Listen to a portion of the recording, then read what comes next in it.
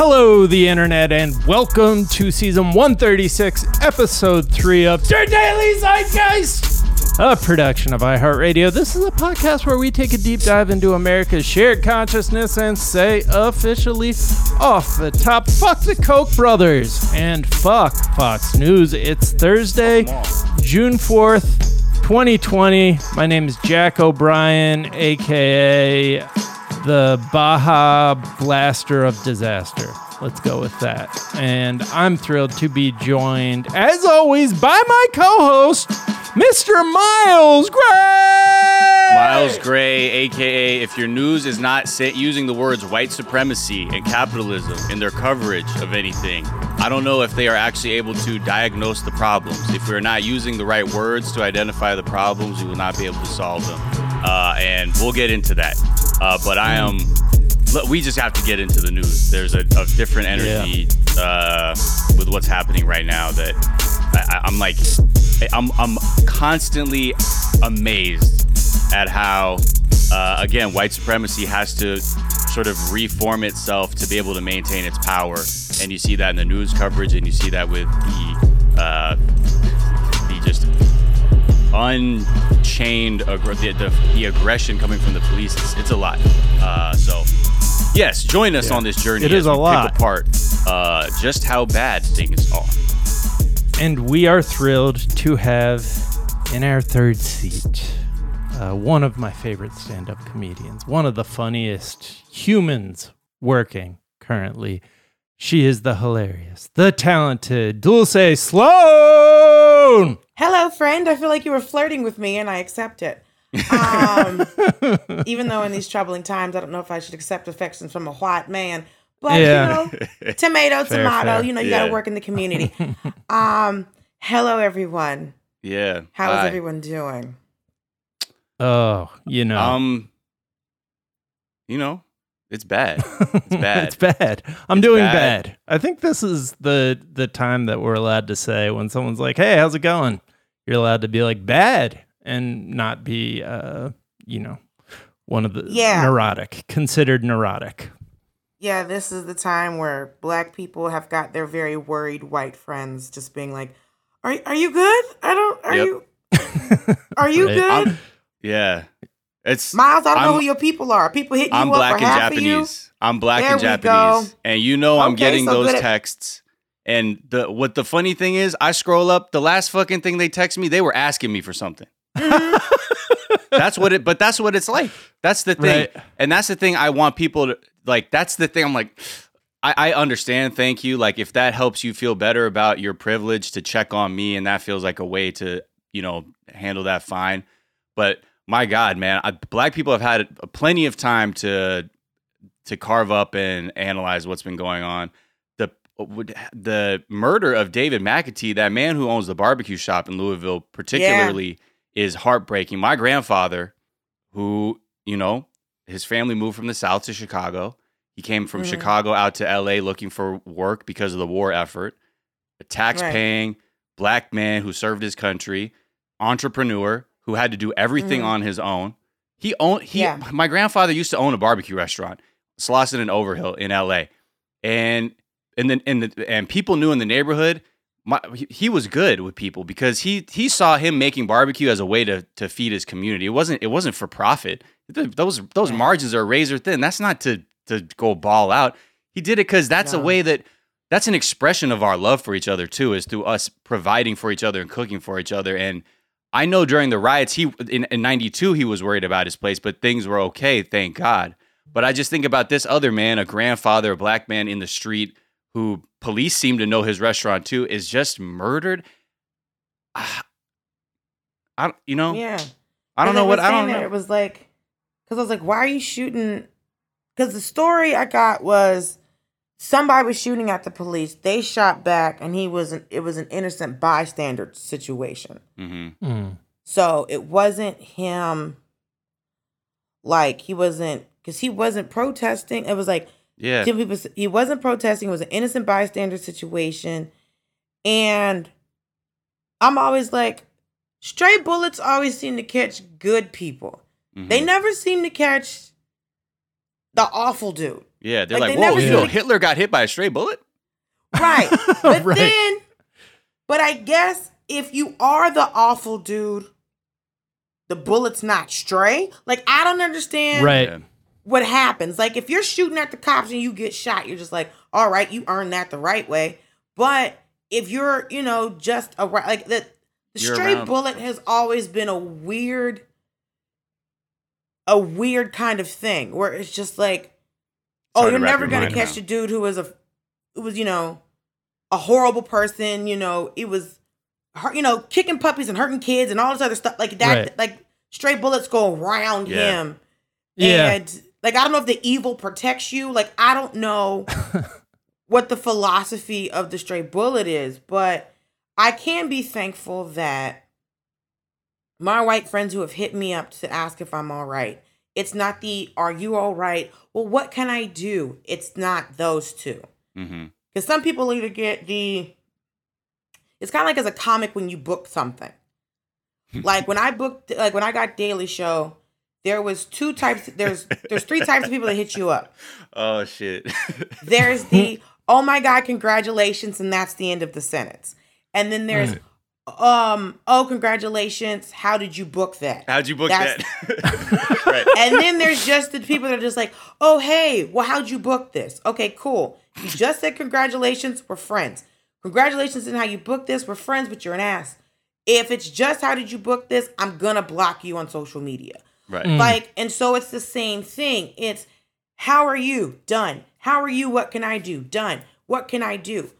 First of all, quit asking us. Yeah. Right. Because we've been peacefully protesting, but then it's, because I'm very much over the, well, if they would have done it this, listen. No. Right. Listen, there is plenty of footage. We've all seen Eyes on the Prize. We all went to high school. We all found out what happened. I'm really to the point where I'm just like, I'm going to need white people to stop talking about Martin Luther King. Yes. Because what you're doing is using Martin Luther King to silence us. So you're bringing on he wouldn't want the riots. He wouldn't want the riots. And then it's like, oh, this is what we're going to do? Fine. And then you send them the clip of Martin Luther King doing a speech saying that riots are the language of the unheard. So now you don't have a rebuttal because it was, well, Martin Luther, and I was like, no. Let's not guess what he would have thought. Let me show you an actual clip of what the man said. Because I don't know if you saw on Twitter where people were white-splaining to Bernice King. Oh my God, yeah.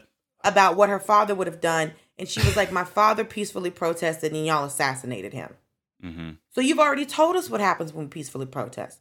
We did sit-ins at lunch counters and we were attacked.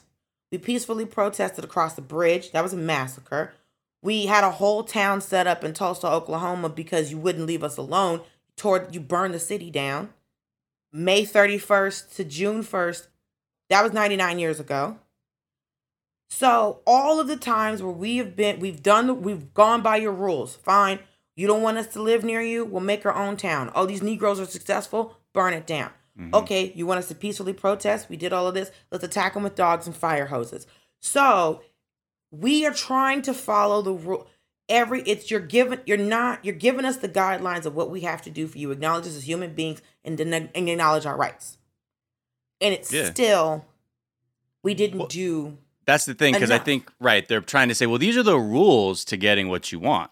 But see, we played by the rules, and we're not getting it's not even what we want. It's what we're owed. It's what we deserve as human beings. But when the people who make the rules will always be able to change the rules. Then fuck the game. Then we'll play a different one. So my thing is now, stop asking us. You want to know what you can do for me as a black person to change things? Call your dad. Call your dad, call your uncle, call your auntie, call all of those people that are the reason that you don't go home for Thanksgiving. Because all of those people are the ones saying all lives matter and more care more about a target on fire than a policeman's knee on his neck. Stop asking us. We didn't start this problem. Because how can an abuser look at the victim and turn to the victim and say, tell me how to stop abusing you? How does that make sense? Black people have spent our whole lives, we've been taught generation after generation after generation how to navigate through white folks to survive. And this is the time for white people to teach white people how to navigate through us. Mm-hmm. Yeah. We played by the rules and you keep changing them. Right. So then the rule maker need to talk to the rule maker. Because obviously you're not listening to us because you can watch all these videos and not care. Well, what did he do wrong? He existed. There was anything he couldn't have done right. So I'm not playing this game no more. Because the only reason buses got desegregated is because the Montgomery bus system was about to go bankrupt. They didn't change their minds about us. They didn't make us people. It was 18 months and it was running out of money. Some man needed to send his child to college. It was either he can't go to school or these Negroes get to say whatever they want on this bus. It wasn't about us. Mm-hmm. All these changes haven't been about us. You mess their money up. My mama told me as a kid, you want to change stuff? Mess up white man money and stuff will change. It's not about us. It's not about acknowledging the humanity in us. That's not the point. You burn Target don't seem to care. Why you care? Right. So I'm not playing this game no more. I'm not playing this game no more. Because white people don't want to believe that things could actually be that bad. And so it's easier to just be like, oh, well, it can't be that. It can't be that Black people in this country have experienced white supremacy and oppression so bad that this is what it's led to. That can't be. That's like this self-preservation shit again, because if you have to really look white supremacy in the eye, that's when you can begin to be like, ooh, that maybe we can fix something about it. But when you don't talk about it, it's easy to just move on because you don't have to talk about the problem. And I think it's really, we'll see what happens. We'll have a guest on later to just kind of talk about sort of what's going on the ground and ways to constructively move forward. But like I said in the episode yesterday, for all the allies posting those black squares, keep that black square energy up 3 weeks from now, 3 months from now, 3 years from now. Keep the same energy. Like, if I don't see that energy up, you're the worst kind of fucking person there is, because you are just posturing to try and comfort us. Like I'll feel better when I see action. And again, I get what you're trying to do, but the thing is, in the street, I still see people who I could look at as being my own grandfather get murdered for nothing. That's my grandfather owned a dry cleaner and fought for this country. Yeah. And came back. My grandfather fought in World War II overseas and then came back and had to have his business in a specific place. I'm okay. It's okay to shoot at me and fight for this country. And then I come back and it's just like, why did I go? Well, why did I go? Because when the Navy recruiter was trying to talk to my brother, me and my mama shut that all the way down. No, you're not going to fight for a country that'll kill you. That sounds wild. Jack, how you feeling? What you got to say, bud? I was just going to say that the GI Bill was a specific instrument of redlining and white supremacy. The GI Bill after World War II, after Black people fought for the country, they used the policies coming back from the war to specifically institute white supremacy. But Jack, I don't mean to put you on the spot, but how are you doing with this, right? Like, I know you're not a shitty white dude, because when I worked for you, you said, I don't want to hire a bunch of white guys here. And I've seen you, like, I know you to be a good, empathetic human being, but I'm curious because I only know it from the side of the oppressed person. And this whole weekend, I'm thinking like, fuck, I'm Japanese, I'm Black. I have like multiple examples to look at how the country just fucking body slammed me. And I'm curious what it is on the other side to have to say, what is your experience like? Because the only experience I'm seeing from other people who are not Black is like them getting together, marching, talking to each other or whatever. And I see the experience on that end, but I'm curious to know what the emotions are or what that experience is like, because it seems like a lot of people are being a lot more introspective than normal. Yeah. I mean, it's a lot of introspection, a lot of rage, a lot of despair. Rage about what? Despair about what? What are you mad about? What are you sad at? And I'm not trying to put you on the spot. I actually want to know. Right.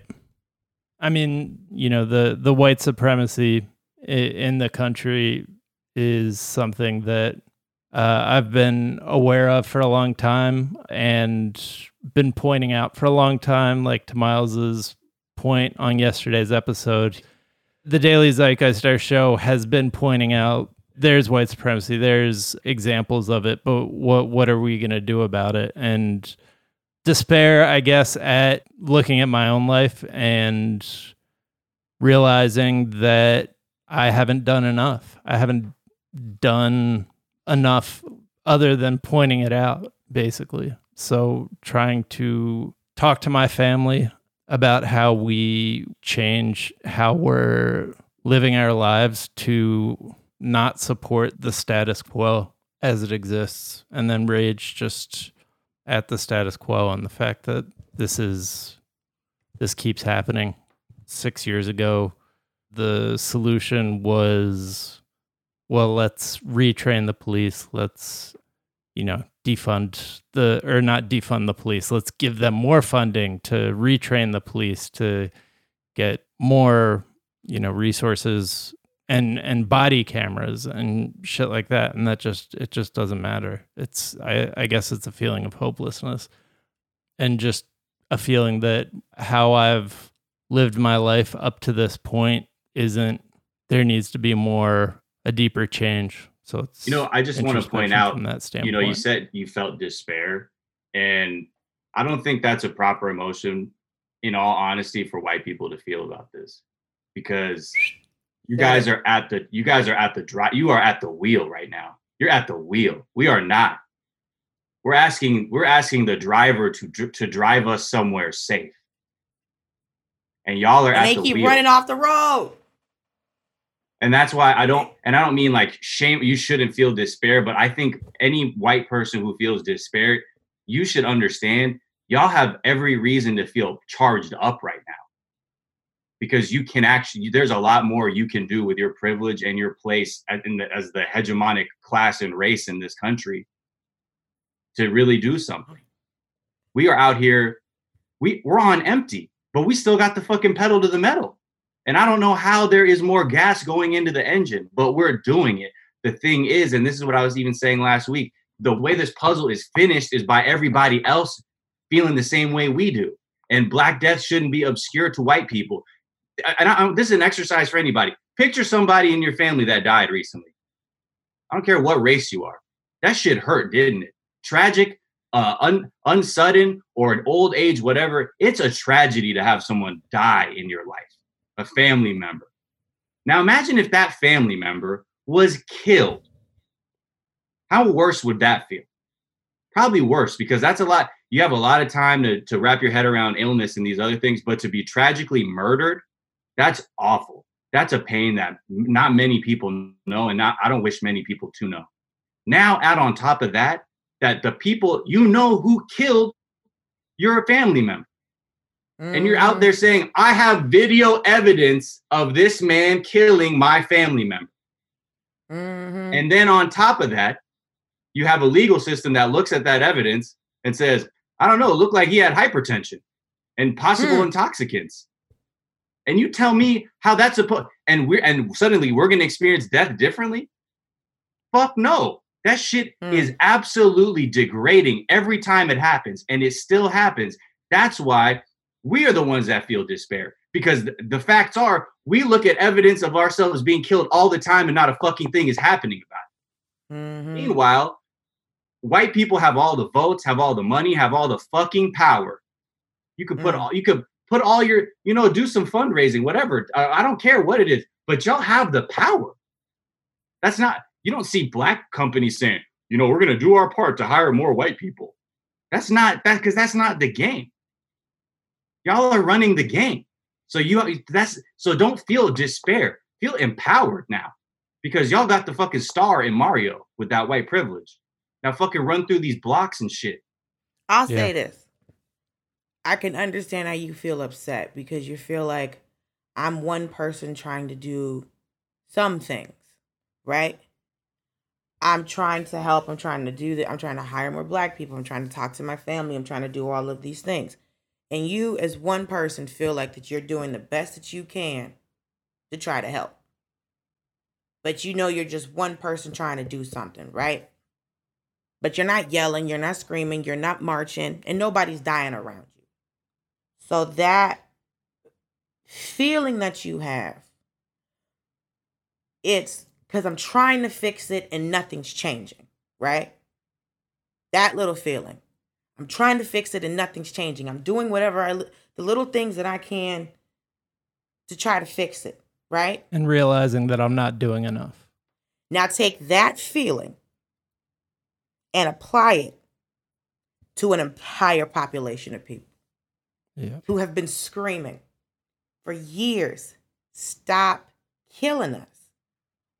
We're not asking, so that feeling, because one thing that white people have been able to do is they've been able to see that this is a problem, but they've not been able to feel anything that we've felt. So that feeling that you have of, this one thing that I'm trying to do, I'm trying to fix it, and I don't know what to do, and I keep trying, and I'm banging my head against the wall. Now take that same feeling and then apply it to the entire time we've been here, at least since emancipation. So from 1865 till today, that feeling, and disperse it over every single Black person who's ever lived in the United States. That small feeling that you have. Now add on institutional poverty, institutional racism, police brutality, a broken fucking justice system, and just people who are taught to be afraid of us. TV teaches them. And yet everything we create is every bit of music that plays in America, we made it. We made it. Rock and roll, all of it, Little Richard, all of them. We created everything that is quintessential America, right? When people think about American food, they think about Southern food that was made by my people. And yet we're told constantly we don't contribute. So you're telling me I'm not needed here. You're telling me I'm not wanted here. But you steal from us constantly. So you kill us to prove what you're saying. But then you also take everything we've ever created from us. And then we have the audacity to laugh and to yell and to celebrate and to be happy. So we continue to live while the majority population has worked very hard to destroy us. Because the main problem is, like I said, the abuser can't look at the victim and ask the victim how to tell them how can I stop abusing you. The problem is when you have these conversations, the same people that can type into the internet, all lives matter, are the same people that don't think that they're racist. Whenever we have this conversation about how to change things and how to make things different, right? No white person will say, I am part of the problem. That's what never happens. Nobody will acknowledge that they are the problem. We're all talking about these mythical white people that are the issue. Because every white person's like, well, I'm not, except the ones that are flat out racist. But some of them will be like, oh, now I don't fuck with them. I'll send them to jail. I don't care. But most of them have been taught you be racist and you be quiet about it. So how can you fix the system when the abuser won't acknowledge that they are abusing? Right. Yep. That's the first thing that has to happen. You have to go, I am part of the problem. You can't be part of the solution if you are the one causing the problem. You can fix it. But how can you be part of the solution while denying the fact that the issue was initialized by everybody who looks like you? That's what has to happen. Before these black squares and before you keep this energy up and before you, if this is going to get fixed, it is not our job to fix it. This is y'all. because we didn't make this system, we didn't start this system, we don't work in this system. We didn't hop on them boats because we wanted to. We were kidnapped. And since then, we've still been treated like we are owned. We always have. That's why white women call the police on black people, because they feel like that we are beholden to them. We have to answer for where we are if we are in their space. Yeah. We're in our own building and you're calling the cops on us. Yep. Bitch, I live here. I pay the rent here. But since you don't like me in this space, I can die? Mm-hmm. You know what happens when you call them. Like that heifer that called the cops on that man who was watching the birds. You saw in the video how she changed her voice. Mm-hmm. She knew exactly what to do. Didn't even have to think about it. And apparently I heard she Canadian. So she ain't even from here and she know the campaign. Right. Because it's worldwide. And I think you can see it all over the world too. It's worldwide because this is what the thing is. We can't go nowhere. Yeah. I'm not wanted here. I'm not connected where I'm genetically from. I'm from here. But people can look me dead in my face and go, well, if you don't like this country, why don't you go back to Africa? I told this dude, if you don't like this country, why don't you go back to Europe? And he was like, what do you mean? I was like, France, England, Ireland, Germany, all of them places are not the United States of America. We both got here on boats. So if I'm leaving, you leaving. Don't play with me. Mm-hmm. Because if we don't like the country, we can go back to Africa. If these white folks don't like this country, nobody's telling them to go back. Because they have innate ownership of this place. We literally built the fucking White House. When they signed the Declaration of Independence, we handed them the paper and the pen. I'm sorry, quill. So don't start with me. Right. We do this all day with y'all. And then they wonder why it seems like with this particular protest, all the black people finally figured out, you know what? They got to say something to each other because y'all have made it quite clear you're not listening to us. And I really have hope for these police officers that I see kneeling and doing all this other shit. I hope it's not a photo op. Because when I first started seeing it, I was like, okay, maybe things is changing. Mm-hmm. But this is a whole group of people who have been trained to take orders. So it's, hey, we don't want no problems. Go out there and kneel. And the other one's like, fuck it, cut them up. I don't know. I want to believe that these men and women are actually motivated and can actually see the humanity in us to kneel.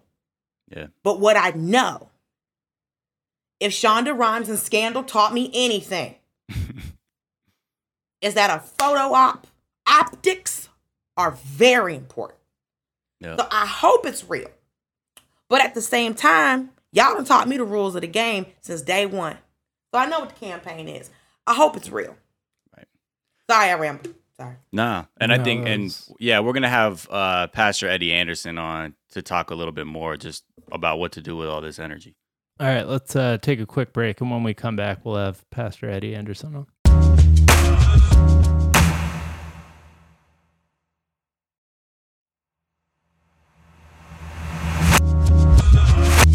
And we're back.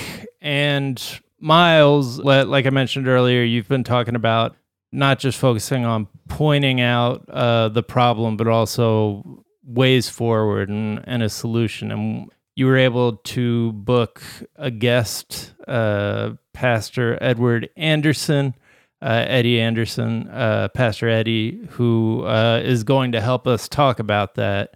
Pastor Eddie, thank you so much for joining us. Yeah. Thank you for having me on, Jack and Miles. Yeah, anytime.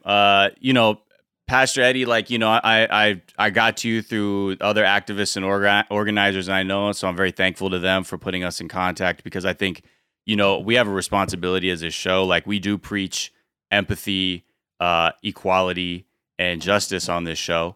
And I think now is the time where we have to begin giving people the tools they need to actually begin making those kinds of changes. So, I wanted to bring you on because there was a lot of misconceptions about what happened in LA over the weekend in terms of peaceful protests and things like that. And you've helped organize those things. So, we just want to give you the time to speak to everybody and give us a bit of wisdom right now and learn about what we can all do to kind of help push this thing forward and not let the flame die out. Thanks, Miles. Yeah, I want to address protests on Saturday. So I work with Black Lives Matter as a pastor and advocate at Pastor Church in South Los Angeles, McCarty Memorial Christian Church. And the protest was organized by Bill Power and Black Lives Matter LA. Me and another pastor, Pastor Q, we led the protest, the march into the street, right? Mm-hmm. And so it's 5,000 people plus into the street. We march all the way from 3rd Street over there by the Grove, all the way down to La Cienega.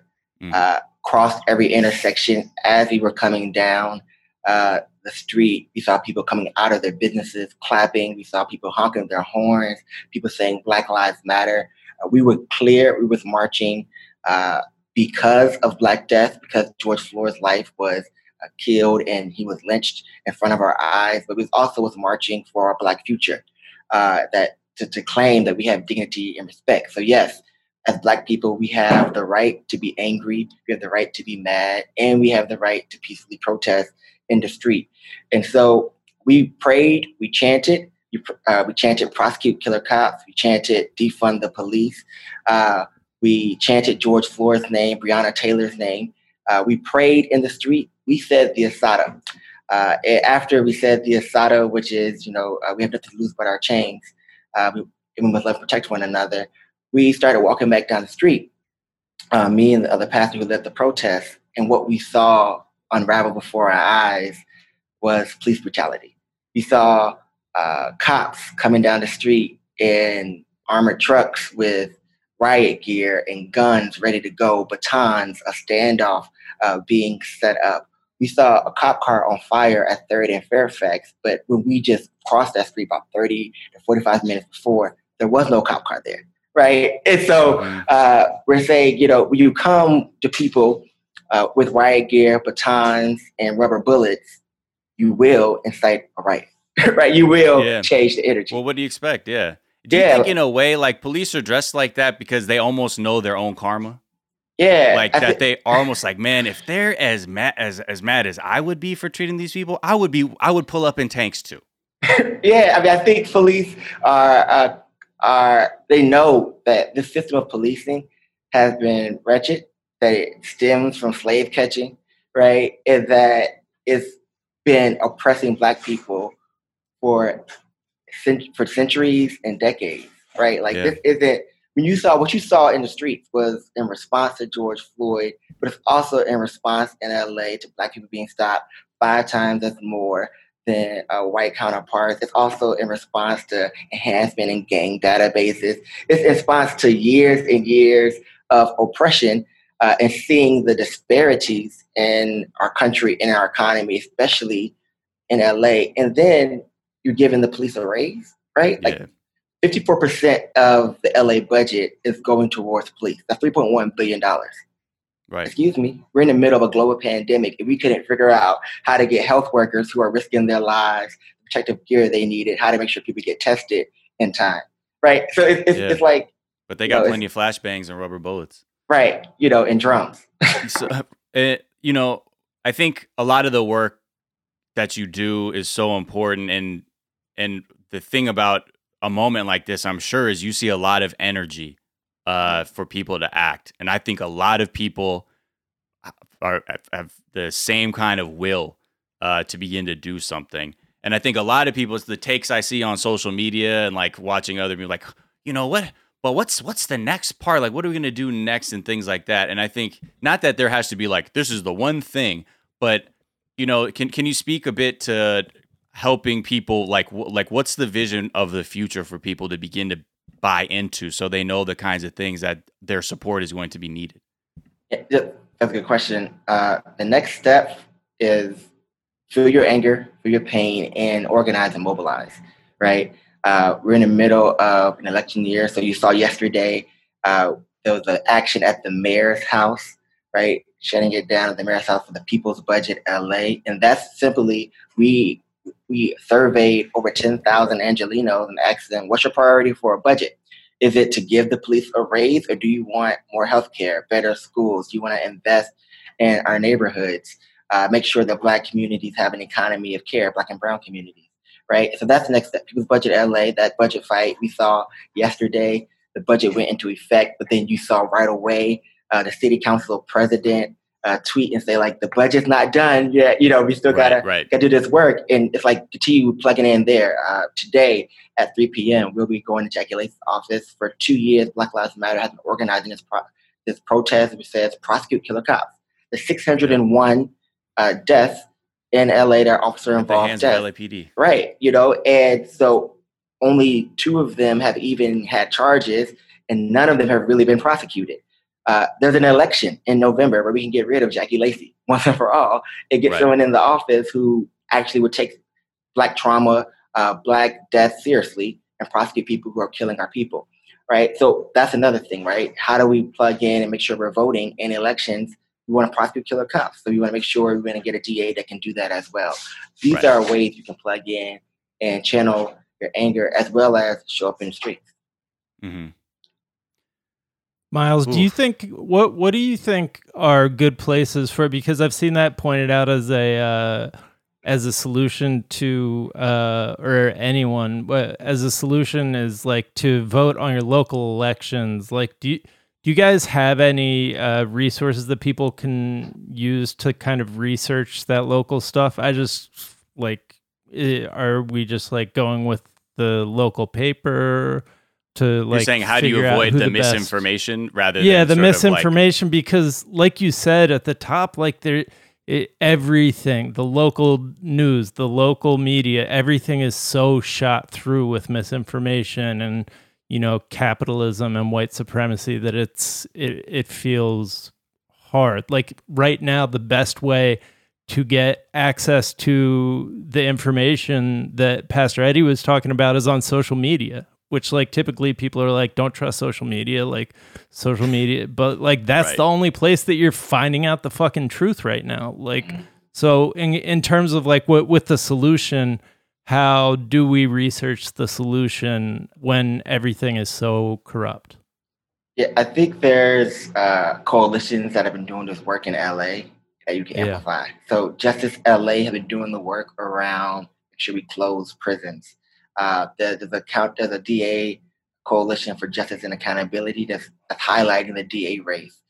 The Appeal is doing good work on this as well. And then, of course, follow BLM LA, follow the Movement for Black Lives, follow Reform LA Jails, which is highlighting how can we do this work. Students Deserve is also another organization, LA Voice as well. But also, I would encourage people to just be as active as possible. If you can't find it, search for it.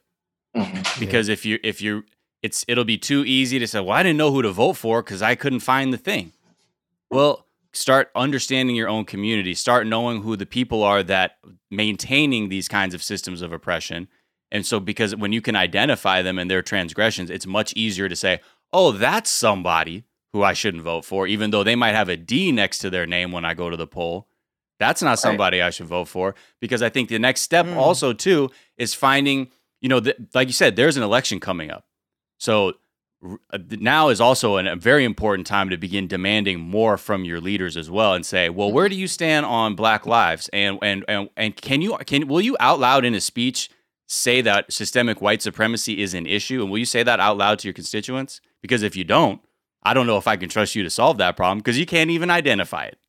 Right. And I think those are the things that we also need to begin to demand more from our leaders as well. And that can be as proactive as calling your representative now and say, hey, I'm going to vote for you. But just so you know, I want an agenda from you as a leader that addresses systemic injustice and racial injustice and all of these things as a voter. That's one thing too.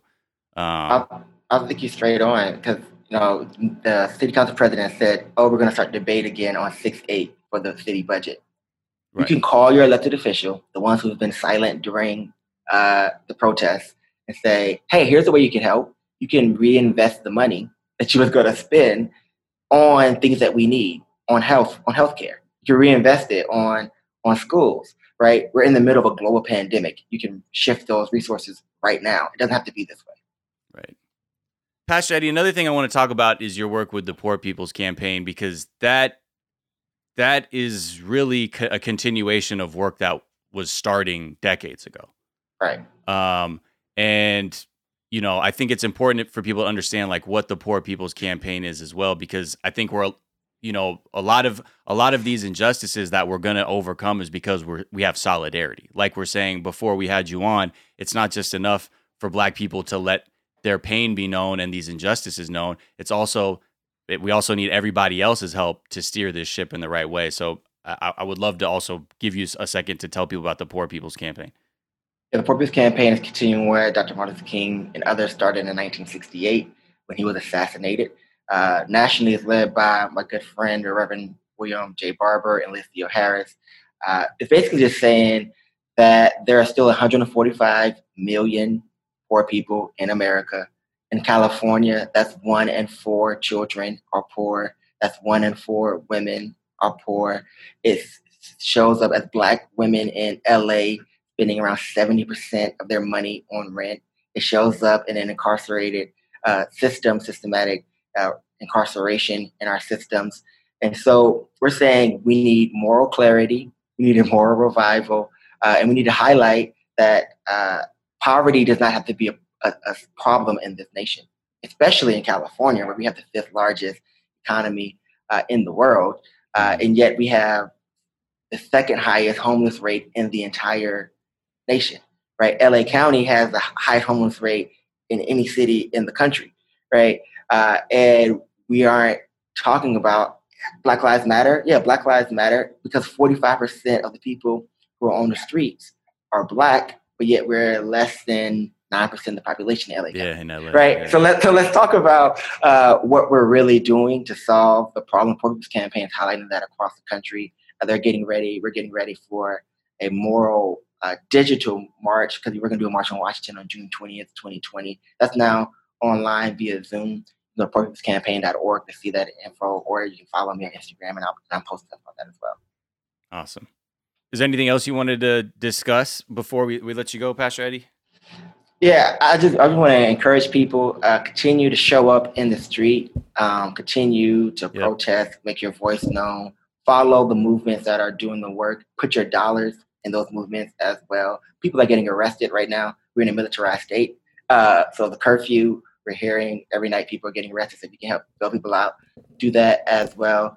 We need your voice. This is your movement, your revolution.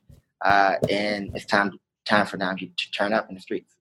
Thanks so much for visiting us, Pastor Eddie. Where can people kind of follow the work you do, and just if they want to direct anybody to anywhere, please let them know. You can follow me on Instagram. It's Eddie L. Anderson. You can follow BLM LA to figure out the work that's going on, as well as People's Budget LA and poorpeoplescampaign.org. All right, let's take a quick break and we'll be back.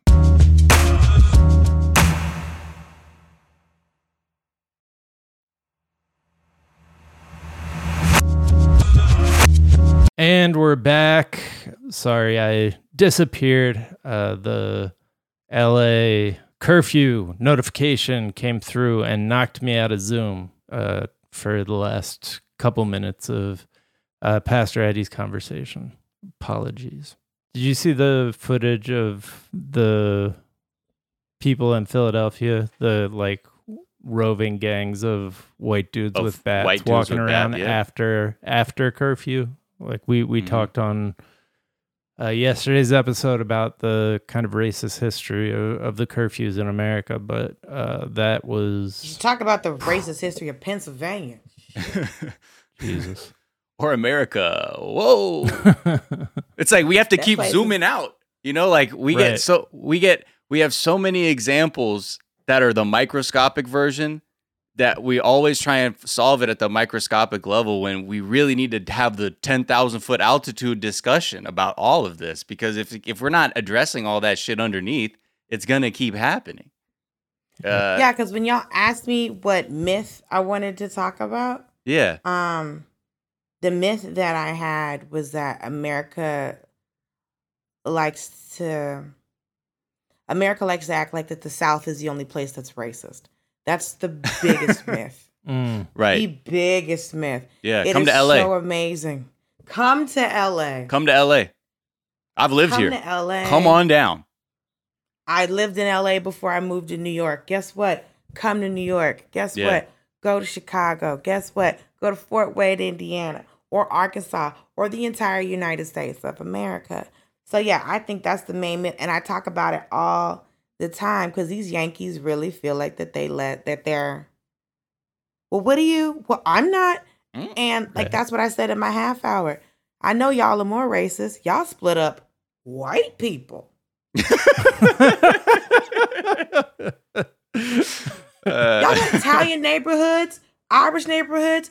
My neighborhood originally was a Greek neighborhood, Boston. And I also say to people all the time, people have always heard this, and it's apparently this is something only say I've heard, more than once in my life, and only from white people. For the most part, it's you get your bachelor's. They say you get your bachelor's in racism in the South. You get your master's in Boston. So that's a whole different like y'all are splitting up white people. Who has the time to get that specific with their racism? And I was like, oh, y'all cannot put this on one place in this country. It is wild to me. There were sundown towns all over the country. There's redlining all over the country. Oregon was created as a white haven state. Mm-hmm. Black people were not even allowed to live there because the Civil War sympathizer created the state.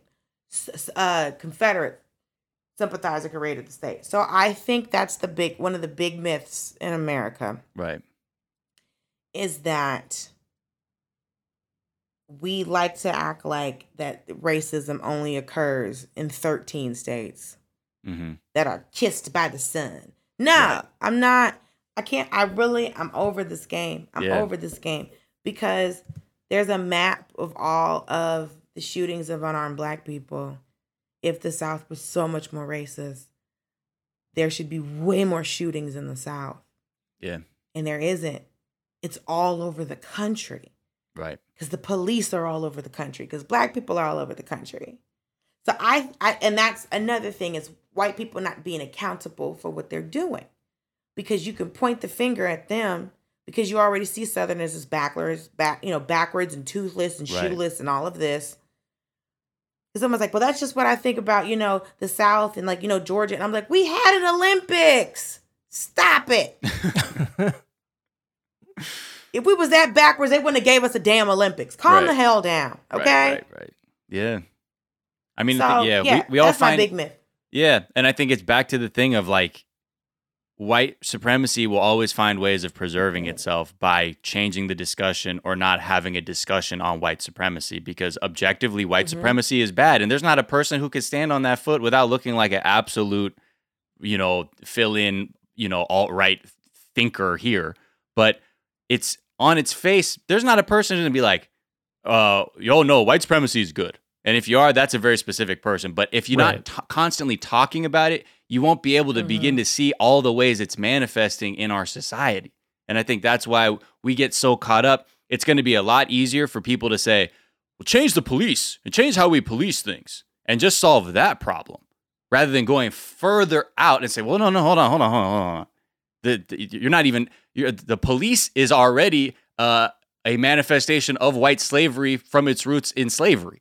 So we can't even have a discussion about that because we're not going far back enough and we're not looking at the totality of it.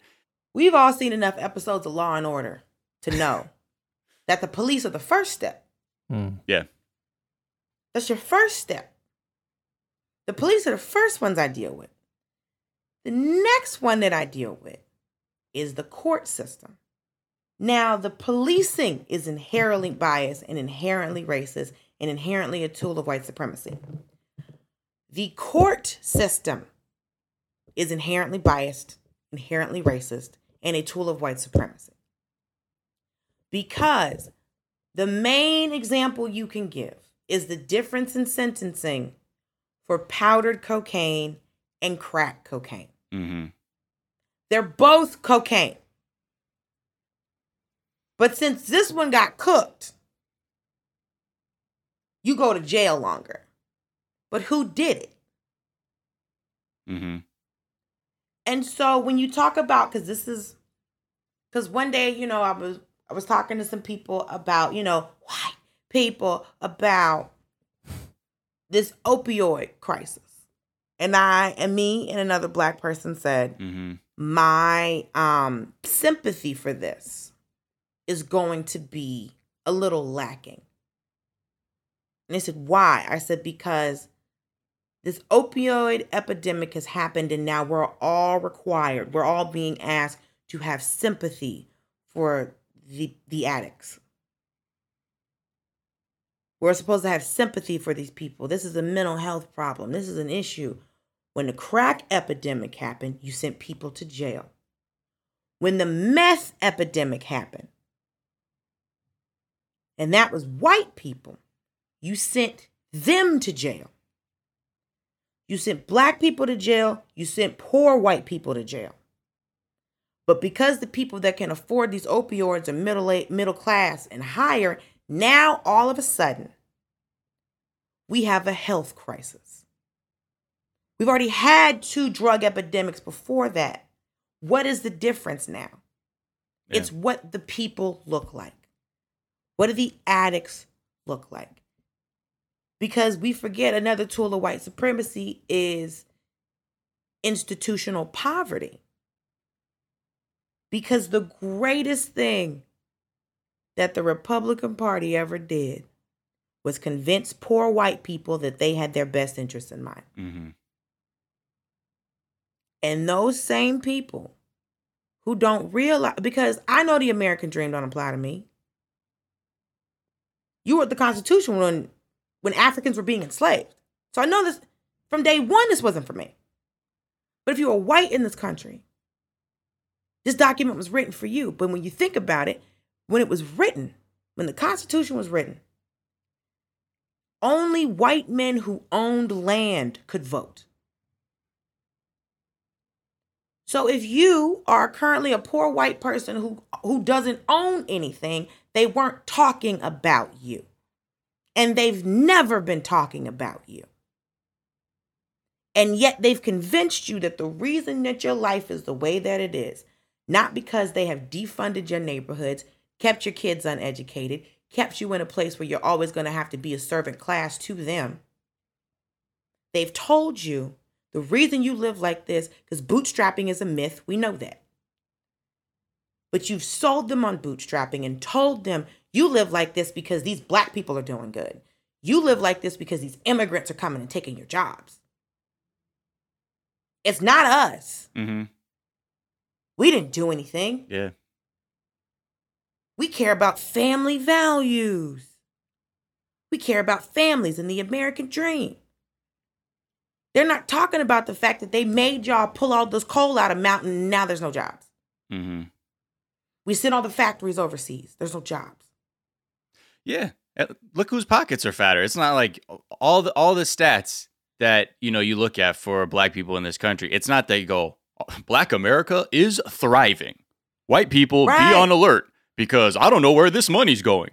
I think it's going to Black America. Are you fucking look at the state of our lives and tell me that we're taking something from you? No. Look at the people. Look above you now. Look at the billionaires that padded their pockets during the pandemic somehow. How did that happen? But 10 rappers got money, so all the Black people got money. Exactly. Because remember, we're a monolith. Yeah. Me and you, in this conversation, to a lot of people who are listening, me and Miles now represent every single Black person in this country. Mm-hmm. Jack represents Jack. Jack gets to be one person. We are millions of people on this conversation. Mm-hmm. That's the difference. I did an interview and the girl tried to insinuate to me that because I am a quote unquote Black celebrity, and she goes, well, you're a celebrity. I said, no, girl, I'm on TV. That's two different things. Mm-hmm. It's like, well, what do you mean? I said, when I walk into a restaurant, they don't get excited. They ask me how many. So when they start getting excited, that's when I'm going to know. Yeah. Instead of saying, ma'am, there's a 15-minute wait. No, I want you to shut the whole restaurant down. Your girl is in the building. Yeah. I can't. My friend wants cheese sticks. Stop! Dulce's coming. Because like, I'm here for your finest tap water. Yeah. You know? So, or as my mama like to call it, house wine. So, but she was trying to sing, and she was saying, because I am a black person who is well known, I am dealing with less racism. And I said, you don't understand how this works. And I heard that shit too growing up, because I grew up predominantly around white people, and they're not learning that I'm actually diminishing my own blackness to be able to operate in their white space as a child. Mm-hmm. Like I'm already like, all it took was a few comments from a teacher to correct the way I spoke for me to say, oh, okay. And so my mama did that. Yeah.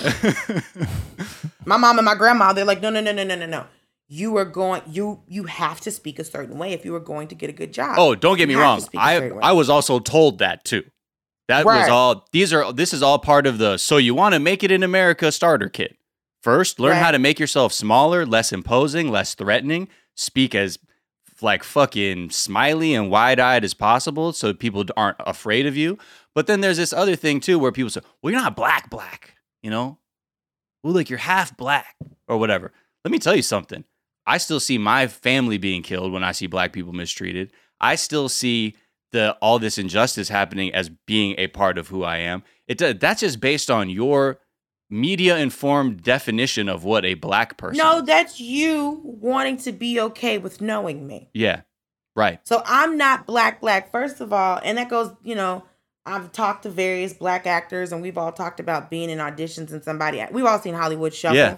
It's the same thing. But according to America, there was very much this one-drop rule mentality. In some places, it was an actual law. That one-drop rule showed, sweetheart, your great-great-great-grandmother could have been black. And you're black. That's what the whole movie Showboat is about. So, for me, there's no way that I can look at somebody. And, sometimes it is a thing. I think, people treat what the mixture is differently. Mm-hmm. It's, well, you're black and what? Right. Because I'm also going to figure out how to take you in as black people. What they mix with? You mix with what? What? Puerto Rican. That's just niggas that speak Spanish. He's fine. Right. Or it's, what? Black and white? Where they mama stay? Black and Asian? Right. Or they kids just pretty? All right, fine. Right. Like, we have this, like, okay, give me what the other one is so I can figure out how to act. But I'm not, I'm mostly according to the paperwork and because it's like, I have a friend who's half Middle Eastern, half white, but her physical features present more as white. So she is treated like a white woman. Mm-hmm. And she tells people all the time, no, I'm, my father is Middle Eastern, and everyone's like, yeah, that's cute. Right. So you'd only be taken in as how you look. Yeah. And I've lived in a lot, and I've lived in predominantly white places. I've lived in predominantly black places. I've lived but for most of my life, I lived in very mixed. Neighborhoods, very mixed middle school, high school, and I grew up in Atlanta. So I'm accustomed to seeing black money. I'm accustomed to seeing black excellence. Been in the King Center, Martin Luther King's house, my brother Ebenezer Baptist Church, did all of this. So you can't tell me that I'm not great. You can't tell me we can't do great stuff. And you have proof that we can. Yeah. Because you've seen us do it. You've seen us do it. They just spent 5 weeks celebrating it with The Last Dance. Right. So what are we? Yeah. What are we doing? Yeah. And so I think it's gotten to the point where it's just like we're in the middle of the pit. Because this is the hardest thing about what's going on right now. As us black people, when these things happen, you get around your friends, you're in a safe space.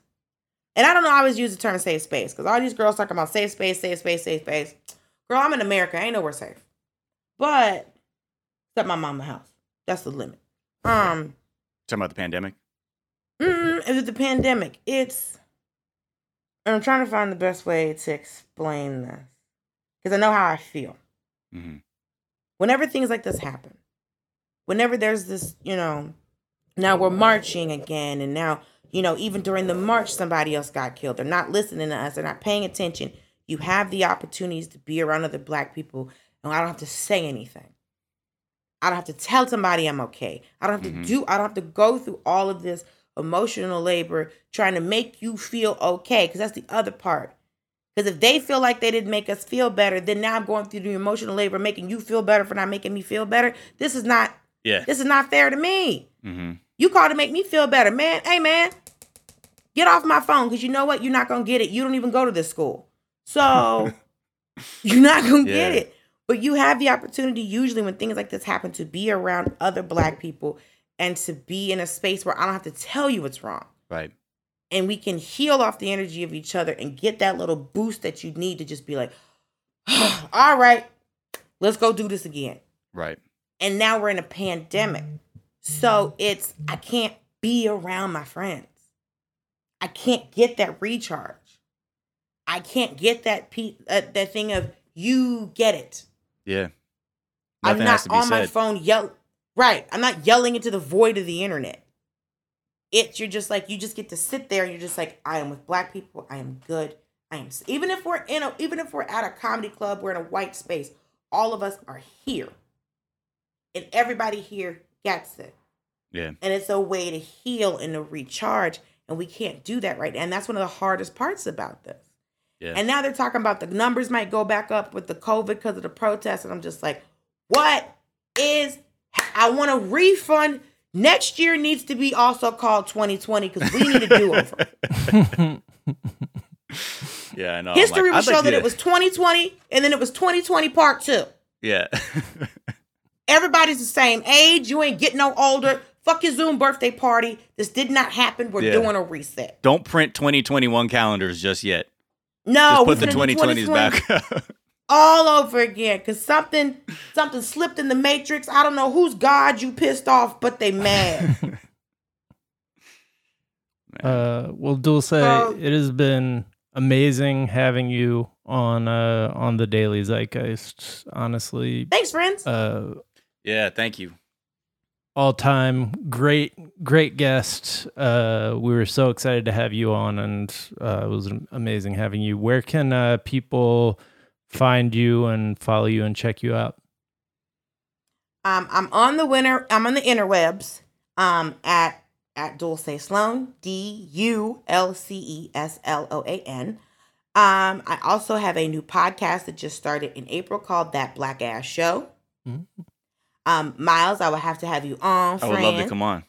So basically it is a podcast about Black TV shows and films and even, Black plays that have, shaped the world and continue to shape the world. And I've talked to the episode that it comes out every Wednesday. So yesterday we put out the episode with Yasser Lester, and we were talking about Tales from the Hood. And first of all, a movie has never scared me as much as that movie did, which is why it's so scary. And I don't do horror movies. It was awful. But there's 4 vignettes in it, and the first vignette is about police brutality. So we, talk about the 4 different vignettes in the movie and how they're relevant to what's going on right now. And I've talked to Ron Funches about Fear of a Black Hat. I talked to Thea Vidal about her show Thea and how, back in the mid-90s, she was fighting to get Black writers on her show. And which is crazy because we're still having that same fight. So, yep, and it's on Starburns Audio, and it's on Spotify and the iTunes. Amazing. And just catch me when I'm on the Daily Show. When I'm on the Daily Show, sometimes I know when I'm going to be on. Sometimes I don't know when I'm going to be on. And is there a tweet or some other work of social media you've been enjoying or want people to check out? Well, I'm a huge fan of their cat videos. Love a cat video. There's a comic in Vancouver named Hassan Fills, and his Instagram's called Feeling Myself. And his Instagram has been my favorite thing to watch during quarantine. There was a push-up challenge he was doing, and he was like, "What? You can't come for me?" And he does push-ups with 2 hands, and then he does push-ups with 1 hand, and then he tries to do push-ups with no hands, and then he just falls on his neck and rolls, and he's just going, ah. And it's very silly. He has conversations with himself like he's with his homeboy.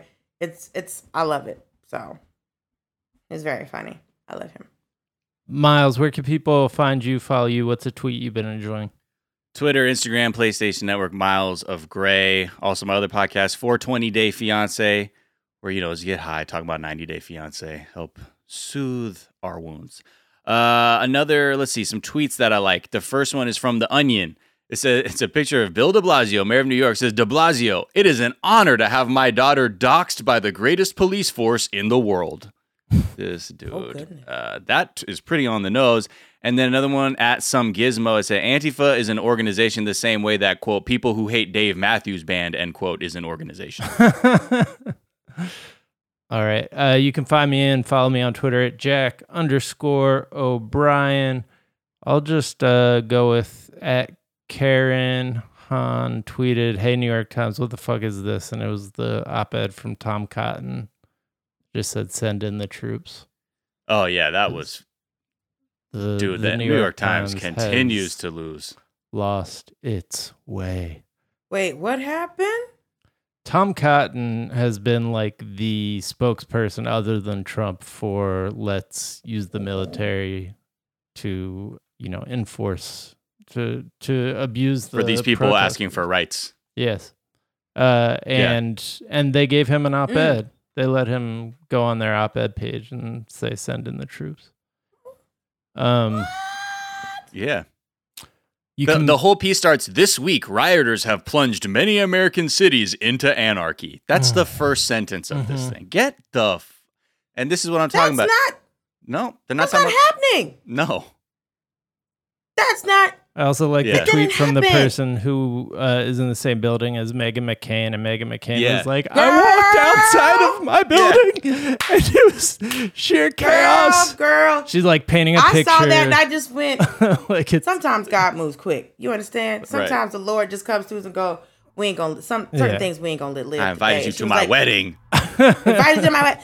It's like, girl, we live in the same building. You're fine. Yeah, but the audacity to even type out a lie like that. Yeah. Well, because again, and I hate to come back into the content of the show, but they need this version of what is happening out here to delegitimize what the reason is for this uprising. So then all they can do is just be like, I don't know, people are mad and they're just burning stuff down. This is really ridiculous. And every time... You saw the Patagonia store in Santa Monica where the boy left on a skateboard and his friend pulled off on a motorcycle? Yeah, exactly.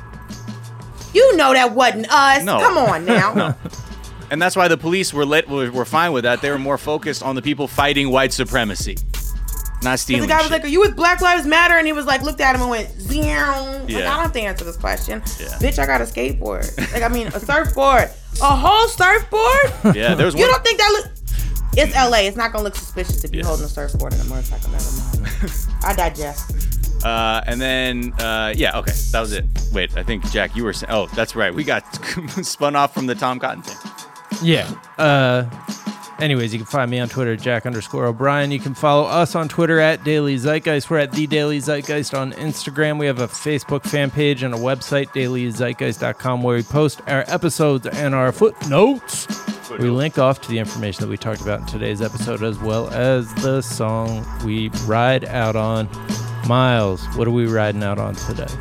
Oh, just, I just need things that sound good, feel good, have a good message. So this is one of my favorite Bob Marley songs, Small Axe, where the lyrics are, "If you are a big tree, then we are a small axe, ready to cut you down." And I think that's just, we have to just, keep your ears and eyes open, and please don't, this energy is going to have to continue. That's the only thing I can keep saying. That's all I can say.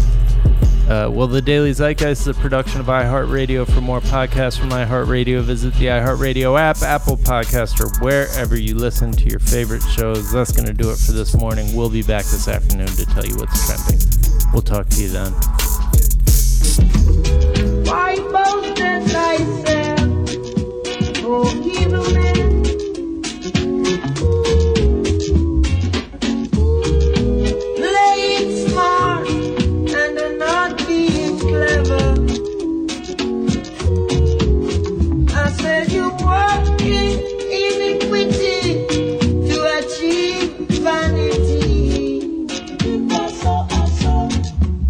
of the goodness of Jaja.